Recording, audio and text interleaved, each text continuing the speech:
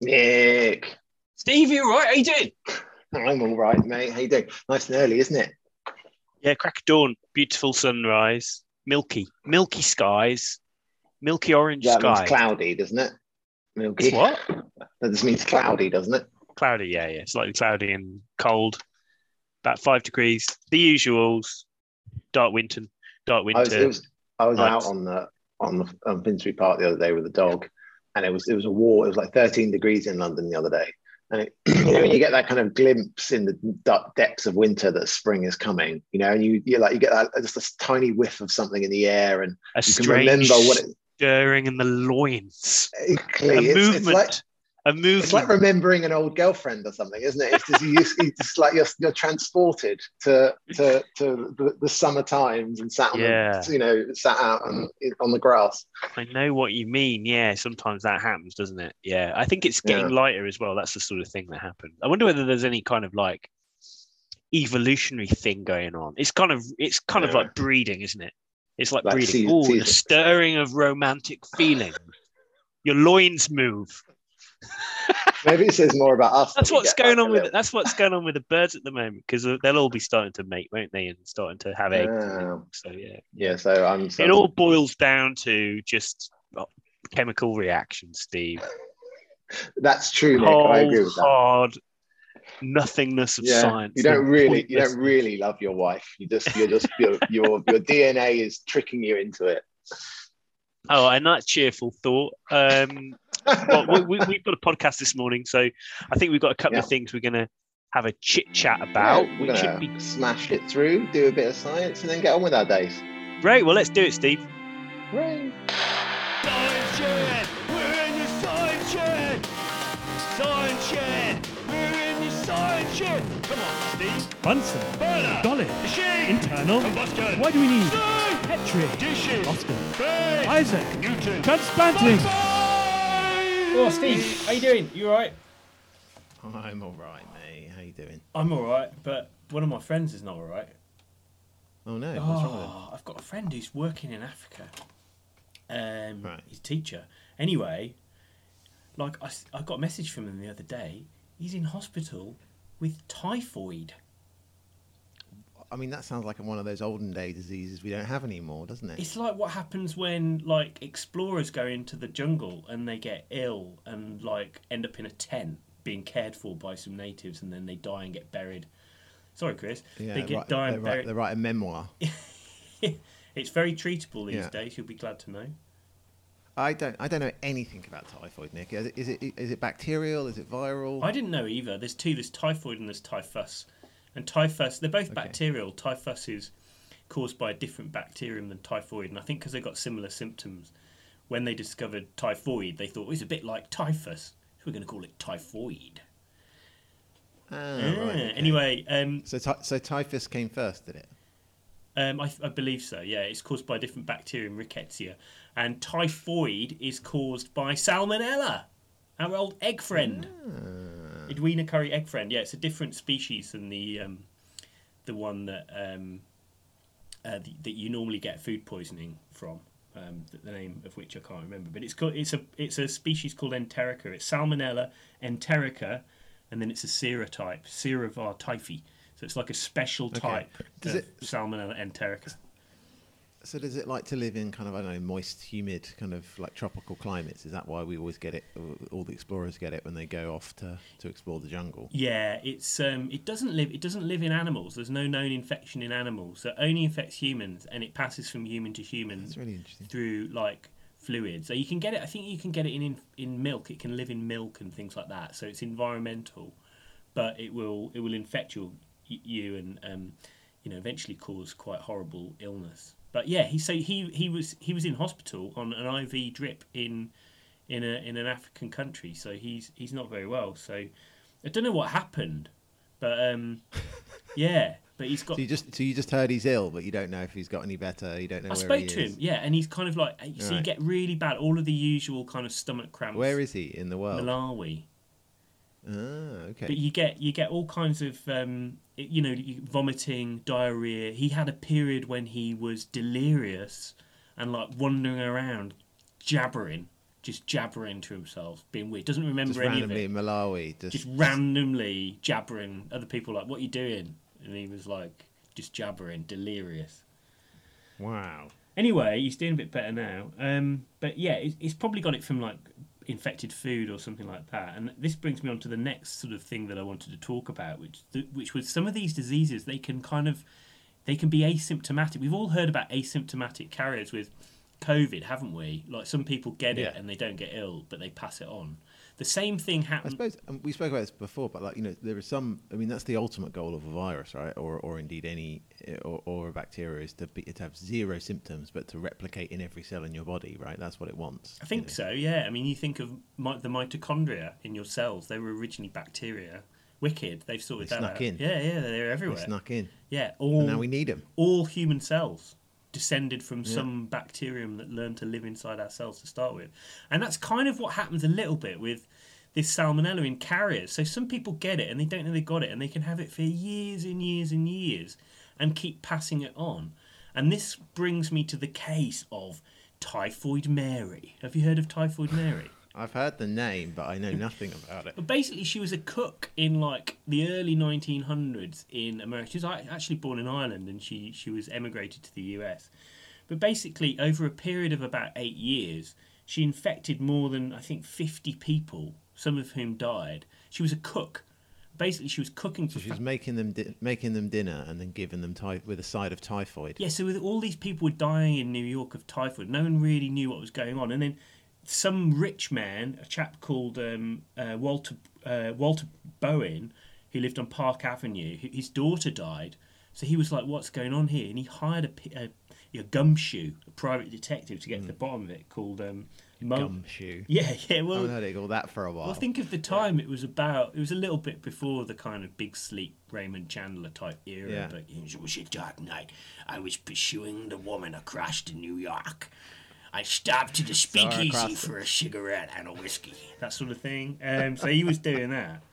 And basically he worked out what had happened. He sort of went back to all of the families, and they all told them about this person who'd been a cook in the house, and that was the common factor. So from that, he tracked her down and like worked out what was going on through working with one of the local hospitals, and tried to get kind of original epidemiology, doing a bit of kind of undercover epidemiology, clandestine epidemiology. Yeah, like ghetto epidemiology. What would you call it? It's all they really do, guerrilla, not right? ghetto. You guerrilla. got it. Guerrilla. Yeah. Yeah. Did you get it? Did you speak to John? Did you speak to John as well? Oh, it must be John. Yeah, well, they all talked about what she looked like as a short Irish chef. So eventually he found her, and then because he'd been speaking to the medical authorities as well, he tried to make her give him a stool sample, right? Oh, can you imagine? Can I have some of your poo? Some posh git comes down from Park Avenue and wants your crap. Yeah, she refused him and threatened him with a carving fork, apparently. So he had to go. Nice. Anyway, I like that Typhoid Mary. Anyway, the risk. She's anti-establishment. I'm not doing what you tell me to do. Anyway, they wrote up the findings in the Journal of the American Medical Association, which is very well, it's read by a lot of doctors. And eventually, she got arrested and put away. She's put in like a quarantine island. And then there's a long story. Arrested under what crime? Public health. There were two like public health ordinances. So there were these two kind of rules. I haven't got them to hand, doesn't matter. Yeah.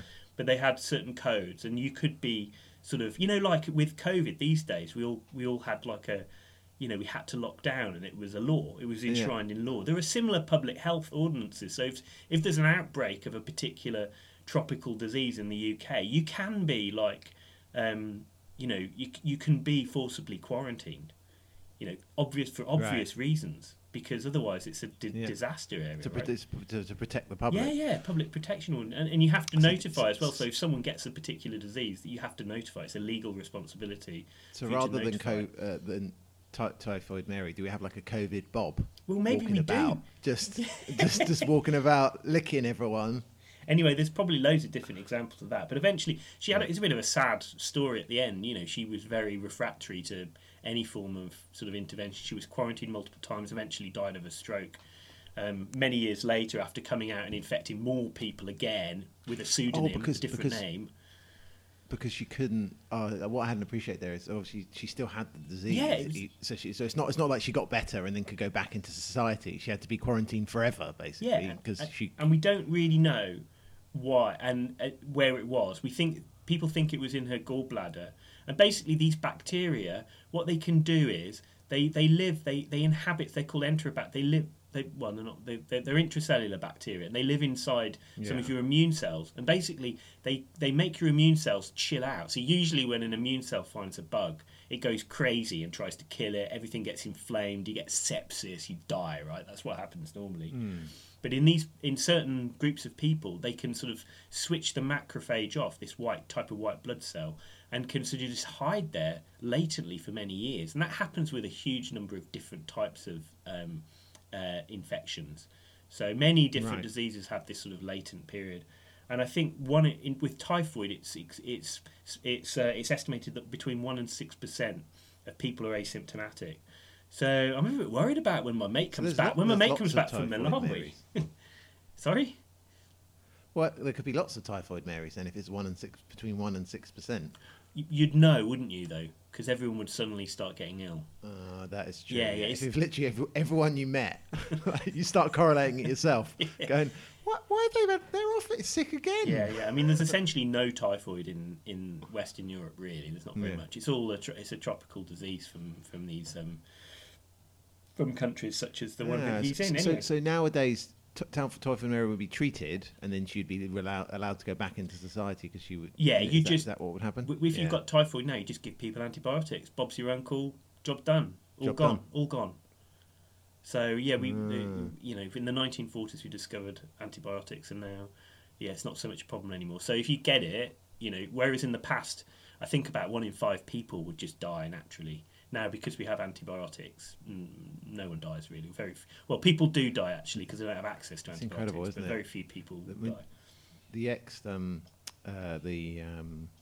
ex chief medical officer before Whitty was Sally Davis. She famously she talked about the kind of antibiotic apocalypse, she called it. But they worked it out. I remember seeing a talk from her, and she was saying that antibiotics adds 20 years to the human lifespan. Yeah, the average human lifespan. It's incredible, isn't it? The average life, yeah, isn't it? Just a single class of drugs can be so profound, and Isn't science amazing, Steve? And there's a ticking time bomb for when it's going to stop working. Oh, well, Steve, scary, isn't it? We'll be dead by then. Oh, brilliant! Woohoo!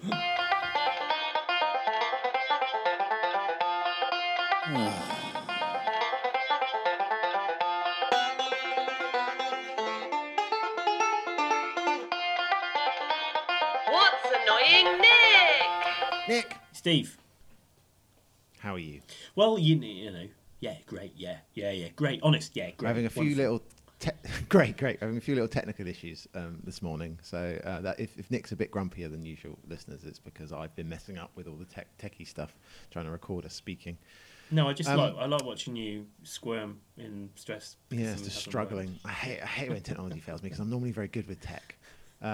Anyway, I got what was I going to do? I was in the lab the other day, Nick. Yeah. Like I actually got to go in the lab, do some That experiments. is your job, mate. That is your job.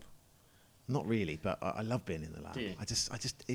It brings me a deep sense of satisfaction. Oh. Just like lining everything up, getting it all ready. Like it's just so much more satisfying than being on constant Zoom calls with people like you. But anyway, I'll stop masking my contempt. What I wanted to talk to you about the other day, I was watching the TV, and one of my favourite movies came on the other day. I was Aliens. watching Pulp Fiction. Oh, Pulp Fiction. No, Pulp Fiction. Pulp Fiction. There's a scene in Pulp Fiction. Do you like Pulp Fiction? I love it. I've seen it Or do you feel many, like it's many times. Okay, good. It's the type of thing that if people like it normally, you don't like that kind of thing. Oh, So I get thought out you of wouldn't. town.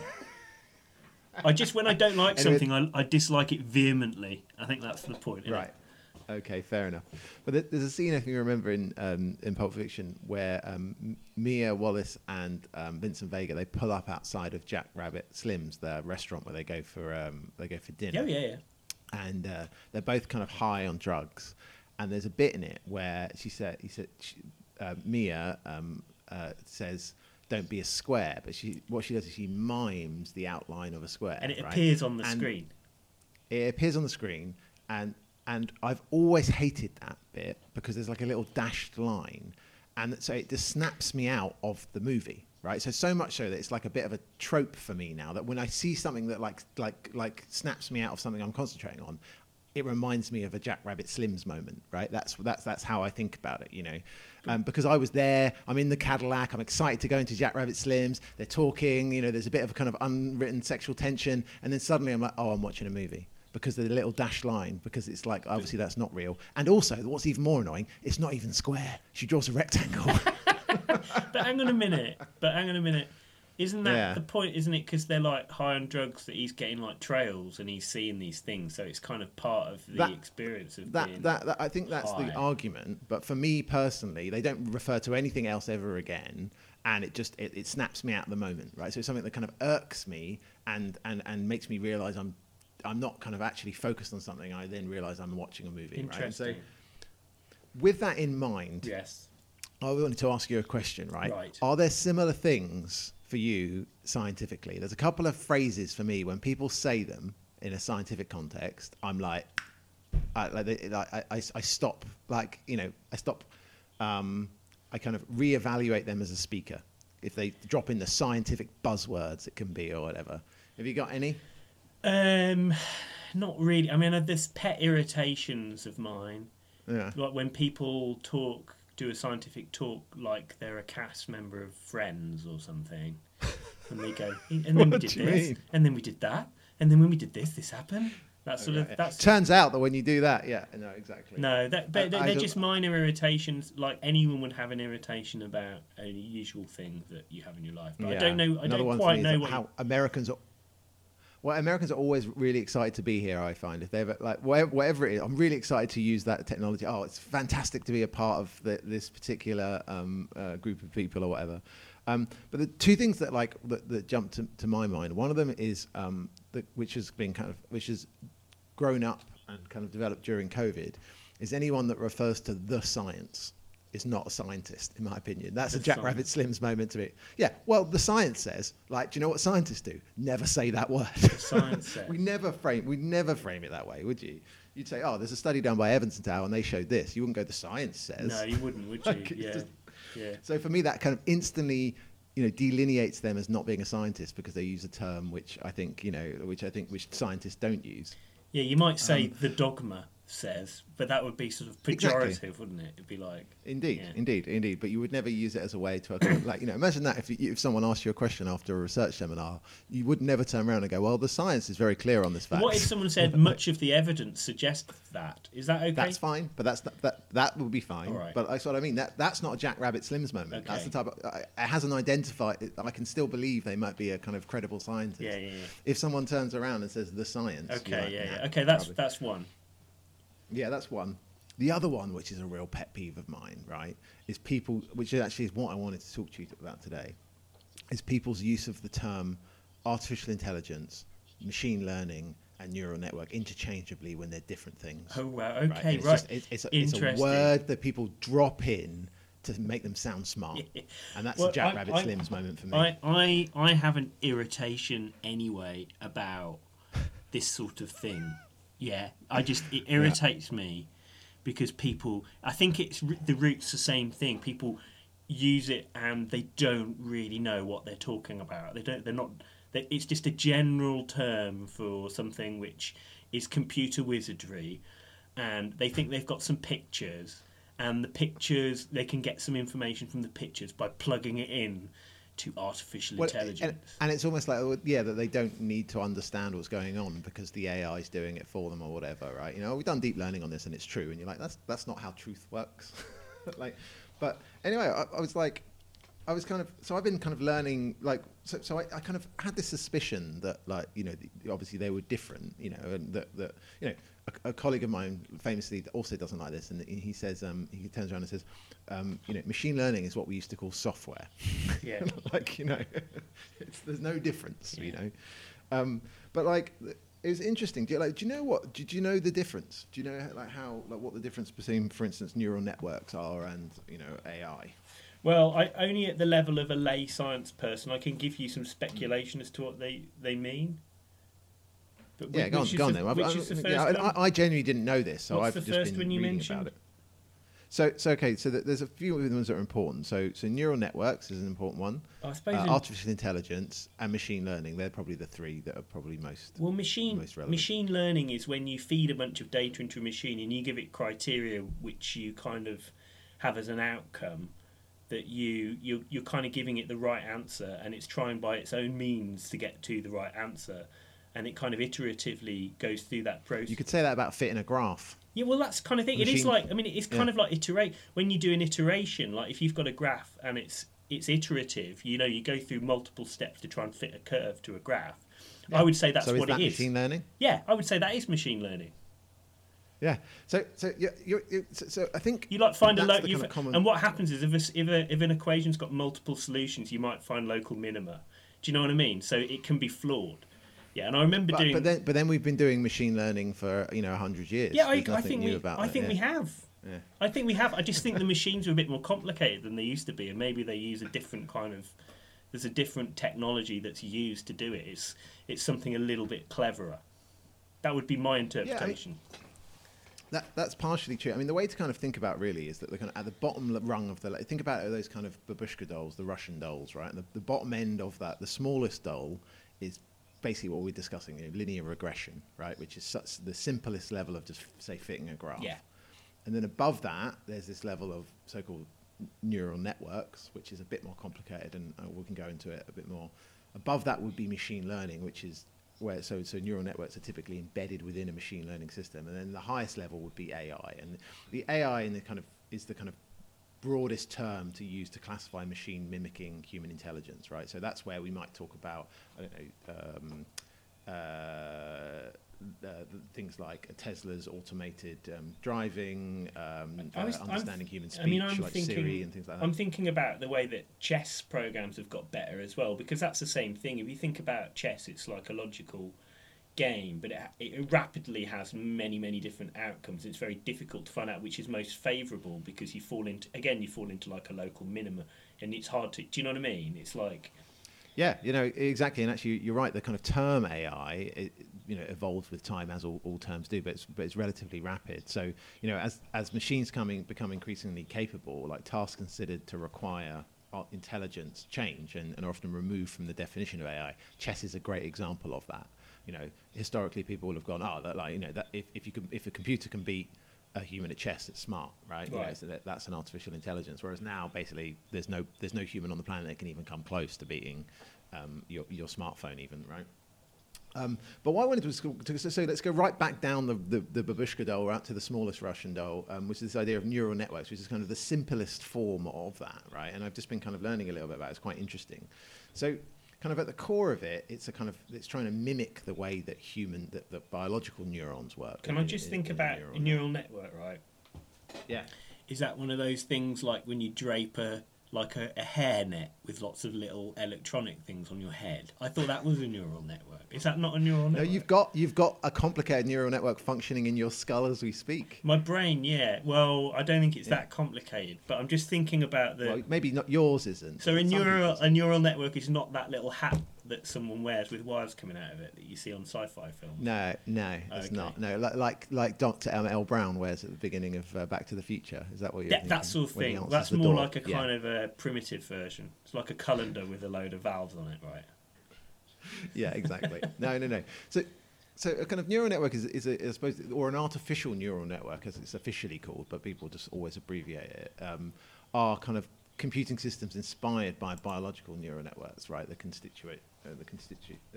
are humans and indeed are all living things that have brains think, right? And the idea is very simple, right? And it's quite interesting, is that you have a variety of the way. So it's basically a way of coding that allows kind of multiple solutions to be explored simultaneously.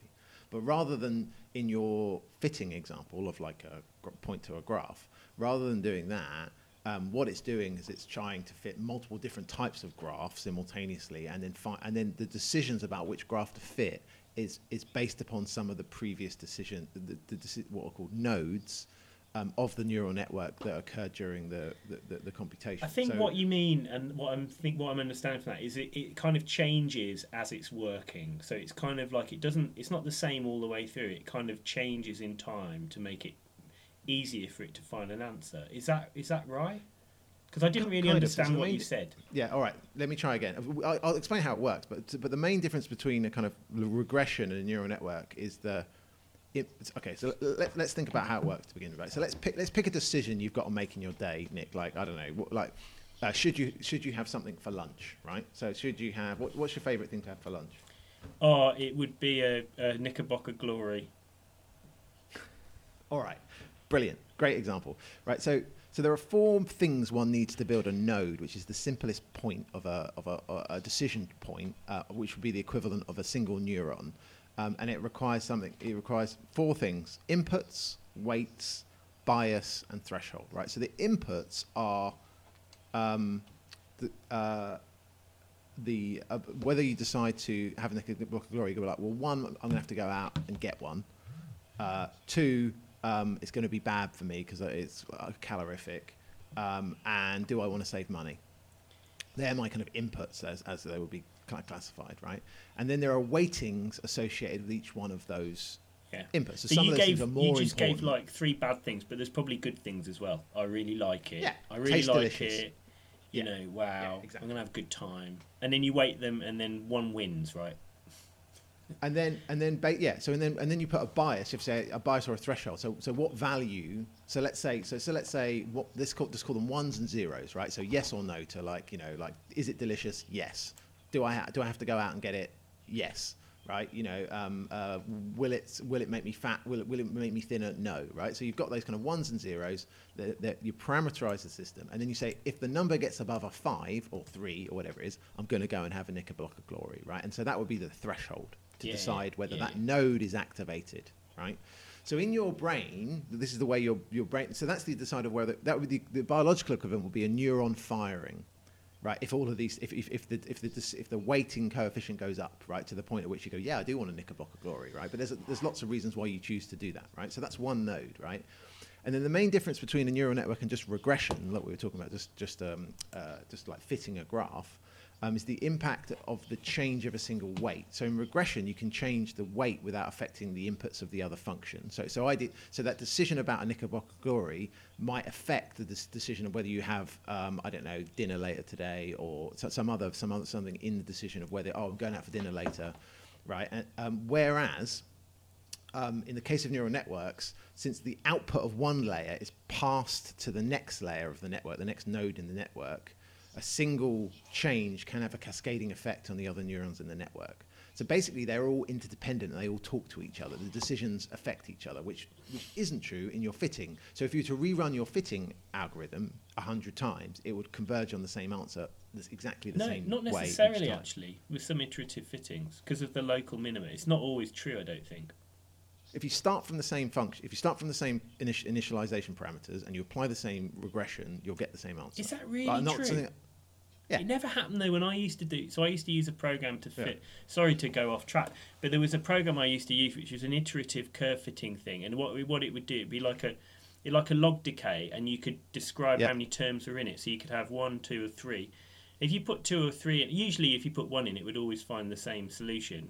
Right, the same values to go in the equation and give you like a fit function, a chi-squared function. Yeah. When you had 3, it would often find different ones. So you'd run it multiple times with exactly the same data, and you get different answers. And that was a sign that it was kind of like there were many possible solutions to that. The problem equation. is you're not. I mean, I don't know the specifics of the minimization algorithm you're using, but the point here is I think it was like time limited. I think it's the amount of time it spends doing it or something. But I don't know. Anyway, I get it. So the neural networks if that process, if your fit function depended on like the temperature outside, that would be a neural network, because the temperature might vary the decision of how it fits it, or time, or whatever, right? But just by itself, it, I should find the same solution each time. Yeah, I mean, I can understand the whole brain thing, right? You've got different places in your brain, and they're all talking to each other all the time. It's like a big chain reaction. Through your day, just loads of chain reactions are going on. You see stuff that nudges it one way, so then neurons fire another. Yeah. Do you know what I mean? And you get hungry. Your tummy is telling your brain, that tells something else in your brain to do. Do you know what I mean? Yeah, makes you moody. So I can understand how your brain kind of works in that kind of constant activity and stuff. But like, I think the details of like curve fitting, I'm not really hot on, so I find it difficult it doesn't have to be curve fitting. It could be anything. Yeah, right? yeah. You could say, you know, basically if you were to compute 2 + 2, right? You know, that would be, you know, that's always going to be the same, Yeah. right? You know, it's never going to be different, right? Whereas here, what they're saying is the neural network can actually, because they're all interdependent, and the output of one node can affect the other. Yeah. Right, so it's not just a case of 2 + 2, and then you do another. You do another calculation. It's that the 2 + 2, the output of 2 + 2 would affect the next stage of the calculation, which is a bit confusing when you think about 2 + 2s, but makes much more sense in terms of decisions. Yeses and nos. Okay, maybe. You know, you can imagine setting them up like that. But it's.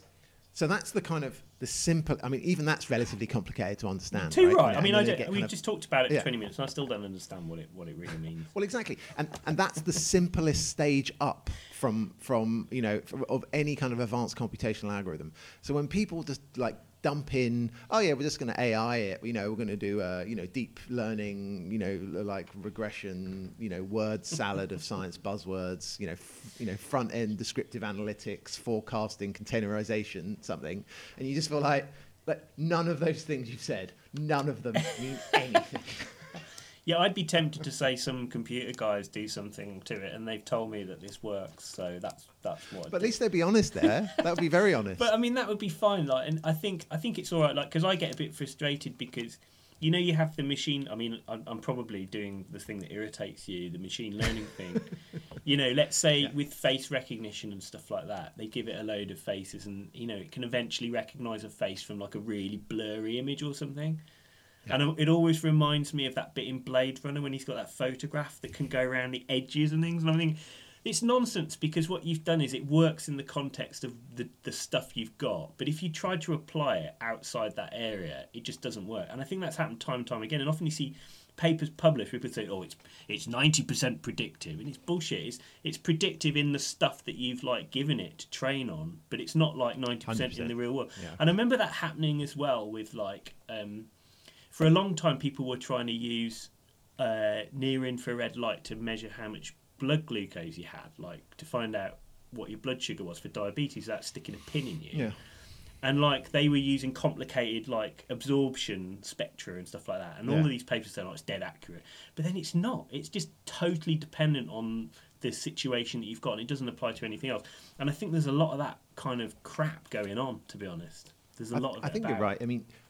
But so then you say, why is it so popular, right? Why do people actually adopt this, right? Including these very large corporations that make a lot of money, right? So it must be the underlying thing that it works, right? So in your example of like, face recognition, what you could do is write an algorithm to say, right, I want you to measure where the middle of their eyes are, how far apart their eyes are. Then I want you to kind of like look at the size of their head and the distance between their ears and all these kind of things. And you can parameterize each bit of the face and then ask that again for a face it hasn't seen, right? Now, you can do it like that, and people do it like that. But the thing is, it's relatively computationally inefficient to do that because it's going to spend some time working out parameters that aren't actually that useful, right? And by the way, it the definitely works because obviously my phone recognises my face and it doesn't recognise anyone else's face, so it obviously works. Yeah, exactly. But the reason they've adopted it is actually for a computational efficiency, which is exactly the same reason your brain has adopted it, right? Because it costs energy to make neurons. So you want to have some computational process in your brain that's highly kind of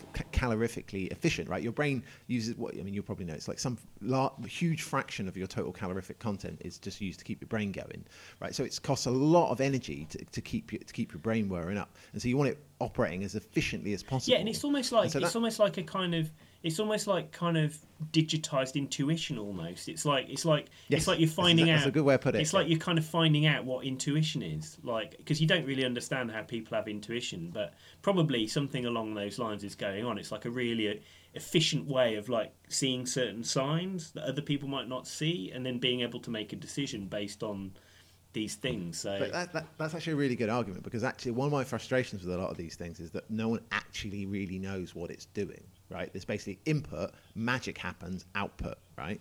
And I think that you're kind of that. Some people have really good instincts, right, in the lab, or they have good instincts with like the person's sense of character or whatever. And you can't quite. And it annoys me that like how come he's so good at like that? Well, I right? think a lot of the time it probably is like it's like deep learning. I mean, it's probably lots of experience. Lots of experience has led to that process.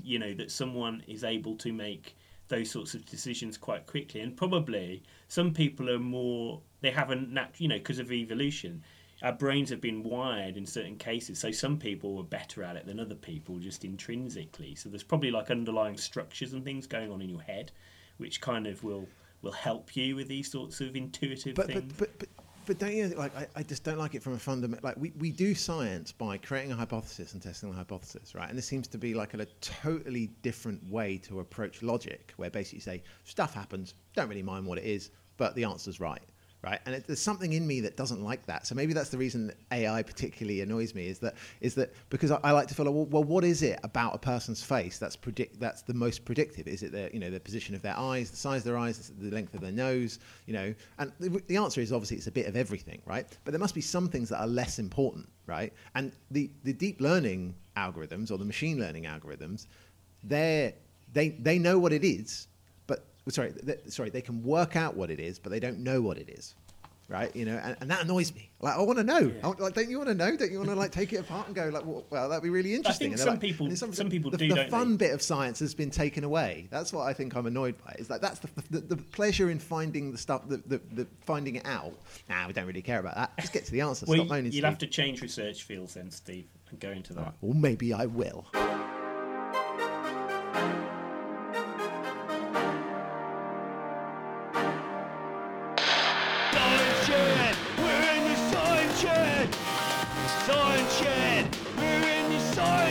Come on, Steve. Bunsen. Burner. Dolly. Machine. Internal. Combustion. Why do we need Steam. Petri? Dishes. Oscar. Space. Isaac. Newton. Transplanting. Nick, what you got planned for the rest of the day? I've got loads of. I don't want to talk about it. Just loads of different work things. I've got to. Loads of work things. Yeah. You got any time for fun? Got any fun? I will have to play around with. We've been doing a study using ultrasound stuff in a hospital, and there's a big machine there that they use on the patients, and we were going to take stuff off. I was going to just someone else was going to do the analysis of all of it because it's imaging, it's pictures, just videos. But now it turns out that the best way to do it is to do it at the machine rather than doing all of the steps in between.